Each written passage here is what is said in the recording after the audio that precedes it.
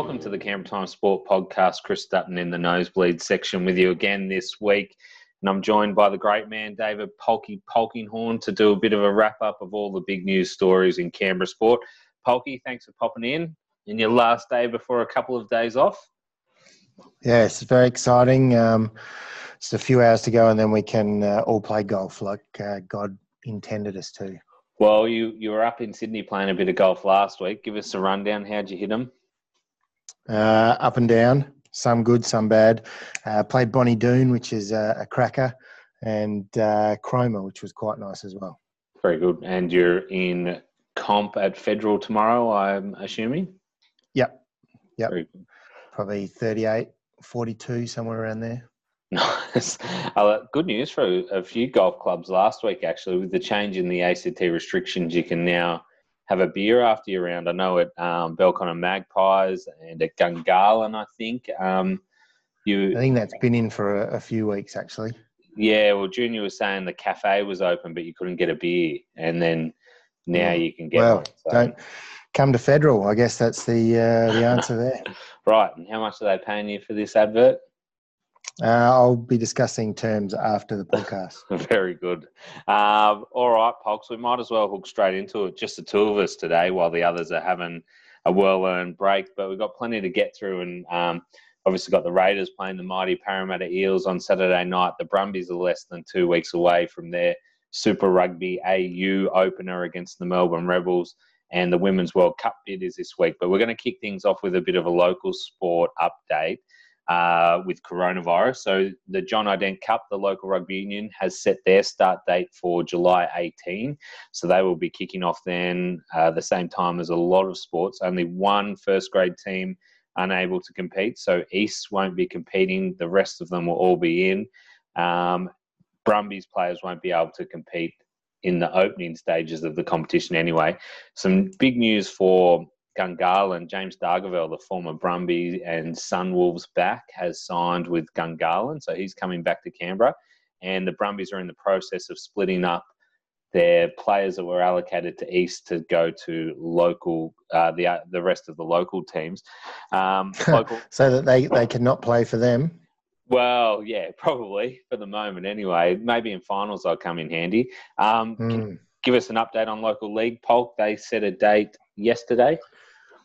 July 25, I think it is. The first round, grand final will be on probably the Sunday of the final weekend in September. 4 teams playing: Gungahlin Bulls, Queanbeyan Blues, the reigning premiers, Woden Valley Rams, and the Canberra Raiders under-20s could win the competition that's named after themselves. They've come in to sort of save the day, I guess, in a way, with a few other clubs pulling out. They'll play each other 3 times, 3 rounds, and then straight into a grand final between the top 2. Gotcha. So there's that 6 teams in the Canberra Raiders Cup that aren't playing? So you got the Roos, Yass, Goulburn, Tuggeranong, Warriors, Elko Sharks. That's about it, is it? Yeah, I think so. Interesting. It's going to be an interesting comp to see whether players move around to it could be a really stacked few teams there. And good to see some future stars coming through in the under-20s as well. Junior soccer started up last weekend on a cold Saturday afternoon. So the under-5s, the under-9s are currently playing in small groups. So good to see them back on. And an interesting one, which is sort of local but not really, but we haven't spoken about him in a little while, Nick Kyrgios. What have you made about of him weighing into debate on whether the US Open should go ahead, and especially after a few players tested positive at an exhibition event over the weekend? Well, I guess if you wanted to be a bit cynical, you could suggest that maybe he just doesn't want to play. So he's happy for the ATP to be shut down for as long as possible, given his aversion to travel and all that sort of thing. He might be happy for it just to resume at the Australian Open in January. That might be best case scenario for him in 2022 or something. But I guess the the fact that players have tested positive at a pretend tournament, not even a real one, is probably cause for concern and highlights that they really are probably coming back too early. I mean, there's a lot of debate around, what should happen here in Australia when you've got 100 active cases in Victoria, whereas that's absolutely swamped by the number of deaths in other countries. It's anyone who would consider going to America or Italy or Spain or England at the moment, you're just an idiot, I think, if you want to travel to one of those countries. So I'd certainly be raising my eyebrows if the Canberra Times was sending me to New York or something, unless they gave me a nice hazmat suit to wear around everywhere. Yeah. I think we've got a few of those lying around the office somewhere. Good. Well, I'll be off tomorrow then, once I've finished 18. So I think he's probably been justified in a way, really, his comments. Even if you should maybe take them with a little bit of a grain of salt. It was funny. I saw a lot of people saying Nick Kyrgios, the voice of reason. They never thought they'd be saying that sentence, but look, an oxymoron, isn't it? Yeah, that's right. But I think you're right. I think he's justified, and as your phone rings in the background there, I think I think it's completely silly that they're trying to go ahead with the US Open, especially considering how America's been going through all of this. Just take a step back, and sport's not the most important thing at this point in time. And we've seen, even in the most strictest of environments like they have in the AFL, how one player can test positive. So, I think it's silly to be making players travel from all over the world for a tournament that people can't even attend. That's just a TV event, really. So they might as well be playing it on the PlayStation. Yeah, I mean, if you could set it up, you'd need to have these ridiculous bubbles things going on. You'd have to somehow find the safest place in the world with a tennis stadium and good TV set up, I think, and attached hotels and all that sort of thing. Yeah. And you'd probably have to set up a bubble where all the players were in quarantine. But I guess in a way, are you then setting up a Ruby Princess of tennis? So, well, that's right. I don't know. It seems maybe people should just let it go. Yeah. So Nick Kyrgios still in Canberra at the moment, so we're hoping to catch up with him at some point if we can track him down. Before we move on to the Raiders, Polk, and there's plenty to talk about there, especially after you were up there on Sunday for their latest, I guess, disappointing performance is what you could say, even though it wasn't that bad against Manly. But we're going to talk a little bit of Women's Soccer World Cup first. That bid is being decided this week, whether Australia and New Zealand will host the Women's World Cup. Apparently the third most watched sporting event in the world. More than 1 billion people tuned in last year. Was it last year or a couple of years ago? No, last year it was, 2019. So more than 1 billion people watched it. And Canberra's not going to be a part of this bidding process because Lucy Bertoldo wrote the story a little while ago saying that the government said that the price on matches was too high. Given the popularity and the momentum it's got, Polk, is it something they should reconsider or stick to their guns, do you reckon, and not be bullied into paying too much for it?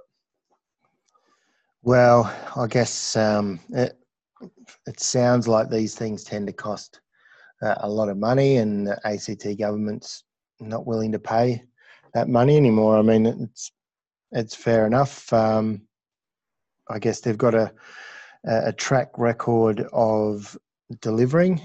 Canberra Stadium, unlike the Campbelltown Stadium, which the Raiders have been playing at, got voted the best service in the Asian Cup back in 2013. So it's got its credentials as a venue for soccer. I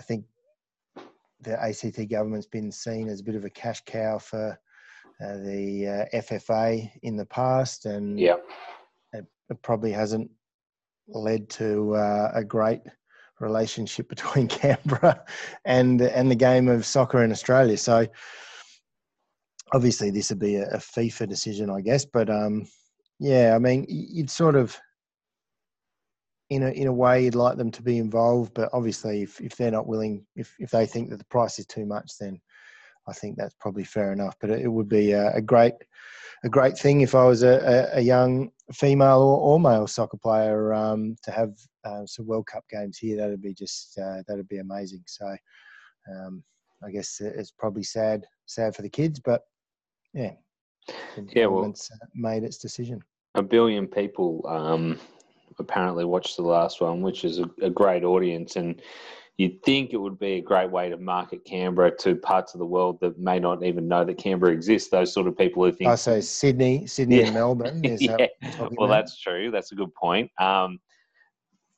just wonder whether they will reconsider it. So when the ACT government said no, there was an offer on the table for Canberra to host 6 games. The money that was required to host those 6 games was in the multi-million-dollar range, as I understand it. So what, more than 10 million? No, so in between sort of 2 and 10, I think. It's a big range, but it was multi-million-dollar request from the FFA to pay for those games, and there was no guarantee that the Matildas would play a match in Canberra. And I sort of understand that guarantee because we didn't have the Socceroos play a game in Canberra for the Asian Cup in 2015. It's not necessarily about hosting the Matildas. It's about being part of a massive event across the world. And I do know that there is a push in the background to try and get the government to reconsider this, to try and get them to say, hey, let's not miss this opportunity. So maybe if they do reconsider, rather than hosting 6 matches, maybe they'll, host 2 or 3 or something like that. But I don't know. I just get the feeling like you don't want to miss out on events like this, and it's hard to have too much a go at the ACT government because they have been so good at bringing major sporting events to Canberra over the years. We've had Australian Open Women's Golf. We had the T20 Women's World Cup last year. We're not going to be a part of the men's T20 World Cup because they chose to invest in the women's event.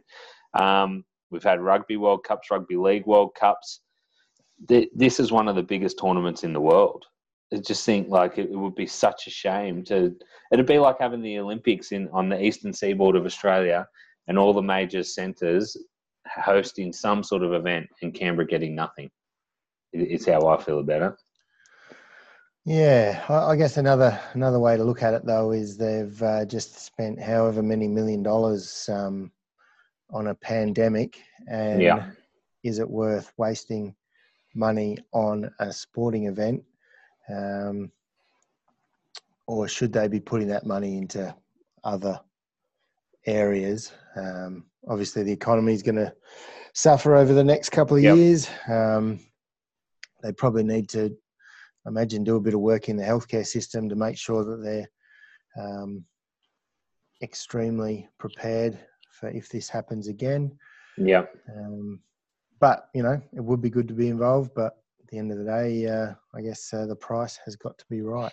Yeah, that is a good point. It all does come down to money. And I'm with you, what you said earlier, Polka, the FFA seems to have bullied Canberra for a number of years. The amount of times we've been promised an A-League team or been promised this or promised that. Delivered nothing. We did host a Socceroos game last year, but there's supposed to be a Matildas game in there somewhere as well with this $20 million, what are they calling it? The home of football out at Throsby. So, maybe we might see some changes there, especially because Canberra's been such a dominant W League team for a long time, not in recent years though, but I think hopefully we see some movement there, and Canberra can play some sort of role in the Women's World Cup, whether it's as a training base, although the talk is that if you're just a training base, there's not really too much economic benefit to it because people travel to go to games, and being part of a World Cup is about being a tourist destination, I guess, for international visitors and interstate visitors. So you're still going to get, 50 extra people in a hotel though? Yeah, well, that's true. But some benefit. But you're paying for them is the thing, aren't you? Like that's what you're paying for. But anyway, all right, we might move on to some rugby league now, Polk, unless you've got anything more to say on the Women's World Cup. No. Okay, we will move on to some rugby league. The Raiders losing to Manly last weekend, and they face another tough assignment this Saturday night up against the Parramatta Eels in Parramatta. Geez, what's going on, Polk? It's been a bit of a yo-yo over since the restart, really, hasn't it? We all thought the Raiders were going to be world beaters when they beat the Melbourne Storm. Everyone was excited, rightly or wrongly, but what's going? They just seem to be grinding a little bit, not quite clicking at the moment. Is that fair enough in saying? Yeah, they've just. I guess Ricky's sort of been saying that the attack's been struggling since the second week. Or the second half against the Melbourne Storm, when they blew the Storm off the park in the first 40 minutes, didn't they? And then didn't really fire a shot in the second half. So in his defence, he said this has been a problem for a little while, and I guess people are finally starting to believe him. So, but I mean, even then, like if you look at the game on the weekend, the Raiders had 5 chances to score and only took one of them. Yeah. And Manly had 2 chances to score and took both of them. I mean, obviously that comes with the caveat that if Tom Trbojevic had played maybe the final 30 minutes, then they might have had a couple more chances and taken them as well. So you could argue that they're not really that far off, and everyone's going on about they're awful and all that sort of thing in attack. But I mean, you look at the players. Jack Whiten looks fairly dangerous every time he gets the ball. It's probably potentially maybe at the moment it's the right edge would be more of the concern, I guess, for Ricky. Not just defensively but defensively as well. Obviously, Curtis Scott got fairly heavily targeted on the weekend, whether that's all him or the players around him as well. That side definitely needs to probably lift and go maybe one of those good old-fashioned, or these days, a socially distanced bonding session perhaps they could have. That's right. Well, the NRL bubble has sort of ended at the moment. You went out to Raiders on Tuesday. Let's have a listen to what Josh Hodgson and Josh Papalii had to say. Oh, look, I think probably state the obvious that our attack was a little bit clunky on the weekend. We had every opportunity to beat Manly with a few injuries, and they were down to 10, 15 maybe for the majority of the game. So fair opportunity to beat a good team. So pretty disappointed that we didn't. I thought defensively our energy levels and our aggression was really good. I thought our middle was fantastic in that area. I think we just think sometimes less is more. I think sometimes we need to strip it back a little bit, get a little bit more back to basics, and just get a little bit more striking. Is it as simple as just that, going back to basics in attack, do you think, or is there something else you think? A few areas as well that we need to change. I think we sometimes a little bit one-dimensional coming out of our own end, and a little bit one-dimensional. Sometimes in good ball you can kind of see what we're doing. So we'll have a look at a few areas there where we can change things up a little bit, tweak a few areas. What we're looking to change so much within the space of a week. Just as I said, have a bit more punch, a bit more striking on attack. As the forward pack sort of got a bit of a focus, I guess, against their pack. Obviously, Junior's playing well. I think Ryan Madison probably as well. A few guys. Is that going to be a big focus for yourself and the other middles? Yeah, I think so. I think Parra's probably the number one pack at the moment. We sort of strive ourselves on being successful here, and I just think me personally, I haven't been up to scratch yet, and hopefully I can fix that on the weekend. So, Polks, do you think it's a matter of the Raiders turning it around, or are we putting too much scrutiny on them because of how well they did last year? Like, as you were saying just before, is it panic? It's not panic stations yet, or is it getting to that point? Or no, not really. I mean, what are we, round 7? There's 14 games to go before the finals. It's I don't know how were they placed this time last year. Well, better indication, Pog, potentially. How is what I was thinking. What about where they were placed at this time in 2017, which was the year after? They obviously had that great run in 2016, made a prelim final, and then couldn't get going again in 2017. In 2017, they lost 3 of their first 7 games. So after were they the one? Oh no, that was 2018. Was all by the 1 point. 2 points, wasn't it? Yeah. So at the moment, they played 6, won 4, lost 2, which is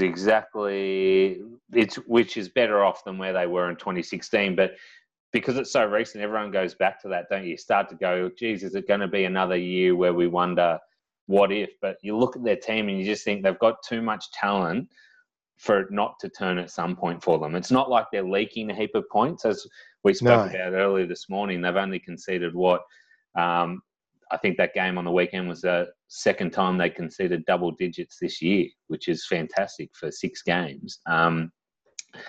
It just seems like they're too good of a team to not be able to turn it around. And we're overlooking the fact that they're still 5th on the ladder, aren't they? It's not like they're and 2 points off top. Yeah, they could have gone top if they had beaten Manly on the weekend. So I think they would have needed to win well though to do that. Right. So. Okay. Yeah. So you don't want to hit the panic button too early, but 2017 is a reminder, isn't it, that you also don't want to leave it too late to try and shake things up and just make sure you're back on track. Yeah, well, they're in much better shape than they were then, and I guess the thing now is that they do have a solid defence, and back then they didn't. And if they didn't score 20 points, I think it was, if they didn't score 20 points, they didn't win in 2017. So basically, that's changed. They've held teams. Apart from the Newcastle and Manly game, the opponent scored 6 every time. So that's a fair indication of how defensively strong they are, and that includes the Storm. It's not just the Gold Coast and New Zealand and the Tigers that they've beaten, keeping them to those low scores. It was the Storm as well. So, I think you probably want to, if things are still struggling in 6-8 weeks' time, then maybe start to panic. Well, this was always going to be a little testing period for them, wasn't it? Like, as you mentioned, to beat the Gold Coast in round 1 and Warriors in round 2, people probably expected that. Look at this run here. They had Manly last week, Parramatta this week. Then they've got St George, which will be their return game at Canberra Stadium. Good luck. Good luck the Dragons getting anything out of that game. Yeah, that's right, at their graveyard at Canberra Stadium. Then the Storm. Then Mary's last game in charge. Or? Then the Storm, then the Roosters, then the Rabbitohs. Like that. This is a stretch. And a lot of people at the moment, Polks, have been talking about that there's already a massive gap between the top 8 and the bottom 8. Do you feel that as well, or do you think we're going to see that? I thought you were going to say the top 2 and the rest. Well, I guess it feels a bit like there's a bit of a gap opening up. Who's outside? Yeah, I guess out of those teams outside of the 8, probably the Broncos are the only ones who were expected. Expected to be in the top 8, but they haven't shown anything to warrant nothing. You think them coming in, but I guess the expectations on the Broncos would be that they would be potentially the only team really to mount a charge. Unless the Dragons finally start delivering to their potential, given the roster that they do have. Let's remember that we're living in the real world here, Polks. Well, maybe new coach, new team. Maybe. They've just got to find the money. Is this maybe a good week for the Raiders to get the Eels as well? Because the Eels obviously had that fast start. They would have put so much energy into that game against the Roosters last weekend, which, they were in it for 60, 70 minutes sort of thing. They could potentially get the Eels on the rebound there, and they're going to be mentally exhausted after the build-up for that game against the Roosters, which was hyped up as the match of the season. But they're likening it. They're currently likening it to the NRL themselves came out yesterday in their Graham Annesley's weekly meeting and likened it to an Origin game. So, right. Which means they'd probably be able to back up 2 days later. Yeah, that's right. It'll be interesting because the Eels have been very good this year, and long-suffering Parramatta supporters like myself are hoping this is the year, even though we might not be able to get to a grand final to see it. But it's a big test. It's a big test for the Raiders, isn't it? Manly's ranked lower than them. They lost that one. They've been up and down over the past few weeks. This one can just silence a few of those doubts. And we can even notice it because after the Raiders beat the Storm, on their Zoom press conferences, there were media from everywhere who wanted a piece of the Raiders. And this morning, I think it was just 3 of you out there, wasn't it? Yeah, well, that's because they have to travel 3 hours to go to the press conferences now instead of just logging onto a Zoom call in their lounge room. So the Sydney media is probably apparently they were a bit upset that it was back to a normal-ish press conference today. So they couldn't try and take over the press conferences anymore. But I guess also you said maybe catching the Eels after that game, but they're going to be they're on the rebound themselves, aren't they? They're going to be looking to make amends for their loss, and I guess realistically, they would have taken a bit of confidence out of the Roosters game, even though they lost, wouldn't you think? I think so, but it's, I do. I heard a few people say that, the way that the Eels reacted to that loss is a good sign because they weren't just sort of happy competing with the Roosters. So Roosters at the moment are, playing some fantastic footy. But the Eels, despite all their whinging during the shutdown about how unfair the world was. That's right. Well, they'd be top of the table, I think, if Nick Politis had got his way and scrapped those first 2 weeks of the season. But I agree with you that the Eels, I think they know how well they can play now, and knowing that Canberra is a contender as well, they'll be up for this one as well. We might move Polks to some tips for this week, unless there's anything else in Raiderland that's been happening. No, not really. I think they're pretty close to finalising the setup for Canberra Stadium for that Dragons game. Yep. There's while initially we were sort of thinking 25,000 capacity, 25% of that is 6,250, but it's seated only, which drops the capacity back to 22,000 because everyone has to be in a specific position. But then also that wouldn't adhere to the social distancing rules, which is going to drop the capacity down to about 3,800 or so, I think. Potentially the cardboard cutouts could still make an appearance being used as social distancing or helping with the social distancing. I like it. So you could find yourself sitting next to someone's dog or Josh Hodgson, any number of things. Apart from that, the other thing was the Eels are actually the offload kings at the moment. Right. I was having a look at the stats before, and they've made 100 offloads as a team, I think, so far this season, and the nearest other team was in the 60s somewhere. So they're offload happy at the moment. So that's going to be an area of focus for the Raiders' defence. How good is it to see the footy coming back to Canberra, Polk? I think at the moment the Brumbies are looking for a crowd of between 1 and 1,500 1,000 and 1,500 people. The first game for the Raiders will be maximum of 2,000 is what they're thinking as per the government's regulations. But it's good for the players that they don't have to travel, and good just for the city as well to have an event on it. It'll be Canberra's first event really since the Brumbies Waratahs game on March 15, I think it was. Yeah, and I guess it means Simon Tayoun, the Raiders drummer boy man, won't be getting kicked out of the car park that overlooks Campbelltown Stadium anymore, which is a bit of an odd one. Yeah. Entered a brave new world of fascism in Australia.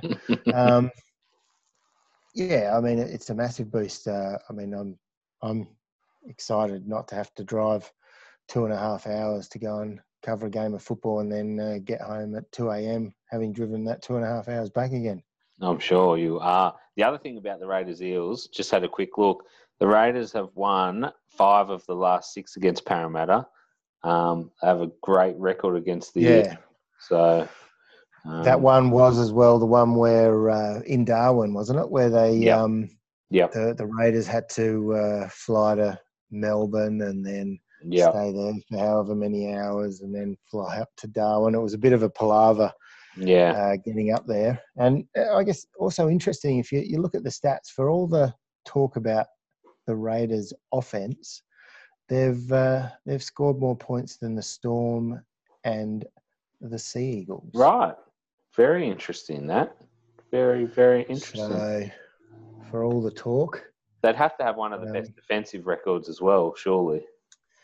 Yeah, the only Parramatta is better. No, hang on, and the Roosters. Okay, but they're still top 3 for both. So, that gives you the indication that, we're hitting the panic button a little bit too early. But given the history of the Raiders not having made finals in back-to-back seasons since 2003-04, you can understand that Raiders fans are probably easily panicked when it comes to things like this. Some tips, Polks. Let's go through Thursday night. We've got the Panthers v Rabbitohs. Who are you going for? Panthers v... It's a tough one. Panthers, okay. Storm Warriors, the early one on Friday night. Oh, geez. Well,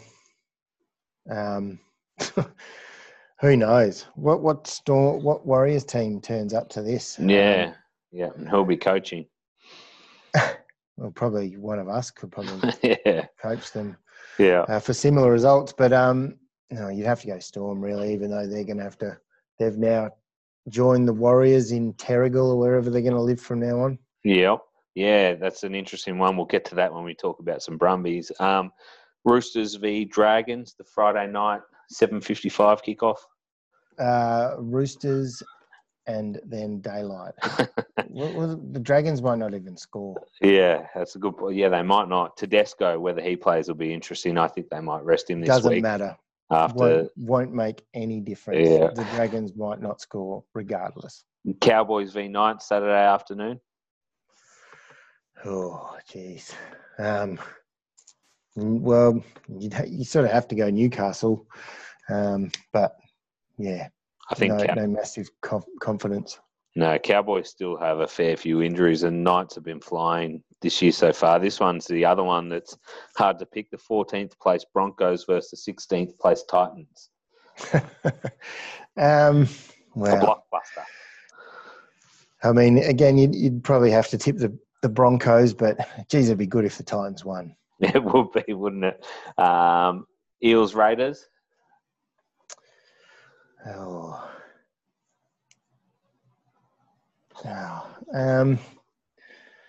The Raiders by 4. Now, I might point out that you're a Parramatta fan too, Polks. Yes. Yes. Albeit one that grew up in Adelaide. So. Yes. We'll take it anyway. Manly v the Sharks, Sunday afternoon.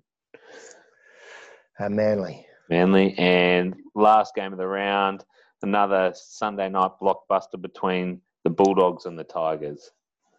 Wests. West all the way there. All right. Although this is probably a game that they lose, really. Well, that's true. They tend to lose the ones that they should win, like they did against the Cowboys, Titans. It was Titans, yeah. a couple of weeks ago. Let's move on to some rugby quickly, Pogs, to wrap things up. We're only less than 2 weeks away from the start of a new domestic rugby competition in Australia. The Brumbies hosting the Rebels, but will the Rebels even make it to Canberra? So there's been a lot of talk about coronavirus down in Melbourne at the moment. Yep. As you mentioned, the Melbourne Storm have had to relocate, or will be relocating this week, to ensure that the NRL goes ahead. What happens if Andrew Barr or the ACT government says, sorry, you can't travel from Melbourne to Canberra at the moment? It's going to be an interesting one, isn't it? Especially if the cases keep going the way they are. Well, I guess, do we take on board Wayne Smith's idea and merge the two teams? Is that one way around it? That way can't be happening at the moment. Well, scratch them. Just scratch the Rebels out of the competition. I spoke to Rugby Australia this morning. It does create an interesting one because they're saying that no, the game's going ahead. They're not moving. Nothing's changed. They've had tick off from the governments. Nothing's changed. Yep. So they're still planning for it to just go ahead as per normal. But I just really think, yeah, I was a bit surprised. Like, I just think that, given the nature of the virus and the dangers and Essendon players testing positive, I mean, do we need to get Peter V'landys involved with another sport? Does he have to come in and to quote Roy and HG, drag Rugby Australia kicking and screaming to the table and sort this out? Like, seriously, what would he do? He'd just move the Rebels to Terrigal. I guess, yes. I think Peter V'landys would be great in rugby union to get things moving. The benefit that he has in rugby league that he wouldn't have if he was trying to do that in rugby is money, isn't it? Obviously, rugby's cash strapped at the best of times, and relocating a team, that could break the code really. But how much? Take them to what's the hotel? Is it a travel lodge or something out at Eagle Hawk? Put them there, or I don't know. Is it they could run up and down the federal highway to get fit? Why not? Get them playing at Goolabri out there. Is the golf course still going out there, or is it? No, that shut years ago, I think. Is it? Right. But yeah, that's going to be an interesting one because, it would be horrible for rugby after the dramas it's been through over this year alone already, to then have potentially the Rebels not being able to travel for the first round of the season will be quite tough on everyone, really, because you just want to see this season get up and running. So hopefully it can go ahead. The word out of the Rugby Australia and the Brumbies is all systems go, and they're planning for it to go ahead. So there's no travel restrictions in place as yet. Rugby players are also in a bubble. And my understanding that all of the Rebels players were tested for coronavirus maybe this week already, and all returned negative tests. So that's where but that doesn't mean anything for in 2 weeks' time. Is it too late? Should they be moving to Albury or something? And potentially, I don't think it's too late. You can't have crowds anyway, so why not move to Wagga? Because Albury Council or the Albury Council doesn't want professional sporting teams in there, so get them to Wagga. I'm sure it'll true a little bit closer than Albury, so a quick bus trip up the road. Let's have a quick listen to what Darcy Swain had to say today. The Brumbies locks have had a fair few injuries, but he's hoping to use this season to push his case for Wallaby selection. Yeah, definitely. I think, the departure of Isaac Roddo, who was sort of a prominent lock in Australia and held down a Wallabies jersey for a while. And, just a lot of older guys leaving, Carts, Rory, Luke Jones, of course, going. There's a lot of guys leaving. So, it does put a big emphasis on, the next sort of upcoming generation of not just locks, but players in general. We see guys like Noah, he's in the squad, going really well. And I think it's sort of just a real big opportunity for everyone to put their hands up and try and stake a Wallabies jersey. Well, it's just, I guess, the opportunity and how rugby goes, mate. a couple of injuries, Bev leaving, and then Nev going down. It's it's just, I guess it's just an opportunity for me to put my hand up and try and come back into the starting team. So fingers crossed next week I do that and play well and can hold my spot. And the other thing about Wallaby selection, Polk, and rugby in Australia is Dan McKellar and whether he would be able to do two jobs at the same time. What do you think? Do you think Dan McKellar could be a Brumbies head coach and a Wallabies assistant coach effectively at the same time? We obviously saw Stephen Larkham do it. Is it something you'd be happy to go back to? Well, I don't see why not. They don't really overlap at all, do they? No. The Super Rugby normally shuts down for the Wallabies, and the other tours at the end of the year. I guess probably the person you should be asking is Dan's wife and the kids, isn't it? They're probably the ones who have more of a say in whether he can do two jobs than whether he can actually do two jobs. I think that should be, no dramas there. Part of his job with the Brumbies is keeping an eye on the other teams anyway and what they're doing, their strengths and weaknesses, etc. So, no dramas at all. And I guess given the talent drain, personally, I think it'd be a waste to take Dan away from the Brumbies head job just to be a assistant with the Wallabies. Yep. You're, I think that'd just be ridiculous. Yeah, I agree. And I had this conversation with Stephen Larkham plenty of times when he was deciding whether to stay with the Brumbies or go to be a full-time Wallabies coach. And, there were positives and negatives to both of them. If you go to the Wallabies as a full-time assistant and the Wallabies do well, then you're in line to be the next head coach. But if you go to the Wallabies and they flop like they did, he's currently coaching over in Ireland at the moment. So it can really affect. To be fair to him, though, I think he was a bit harshly treated with the Rugby Australia didn't want to sack the person that they should have sacked, so they decided to sack someone else, which just bizarre. That's right, but I guess another bizarre decision from him. I agree with you, but I guess he put himself in that position, didn't he? Where, he was in that scenario that he knew that if it went belly up for Michael Checker and the Wallabies, that he was in the firing line as well. So he knew he was taking that risk when he went in there. I think the only issue I have with Dan McKellar juggling both is potentially, so you've got 3 other Australian Super Rugby coaches who are spending the months between July and January planning for the season and getting their team, everything planned, what we're doing, what week, everything sort of plotted out for the season. Will Dan McKellar still have time for that? He's obviously got the luxury of having a guy like Laurie Fisher and Peter Hewitt, who's an up-and-coming coach as well.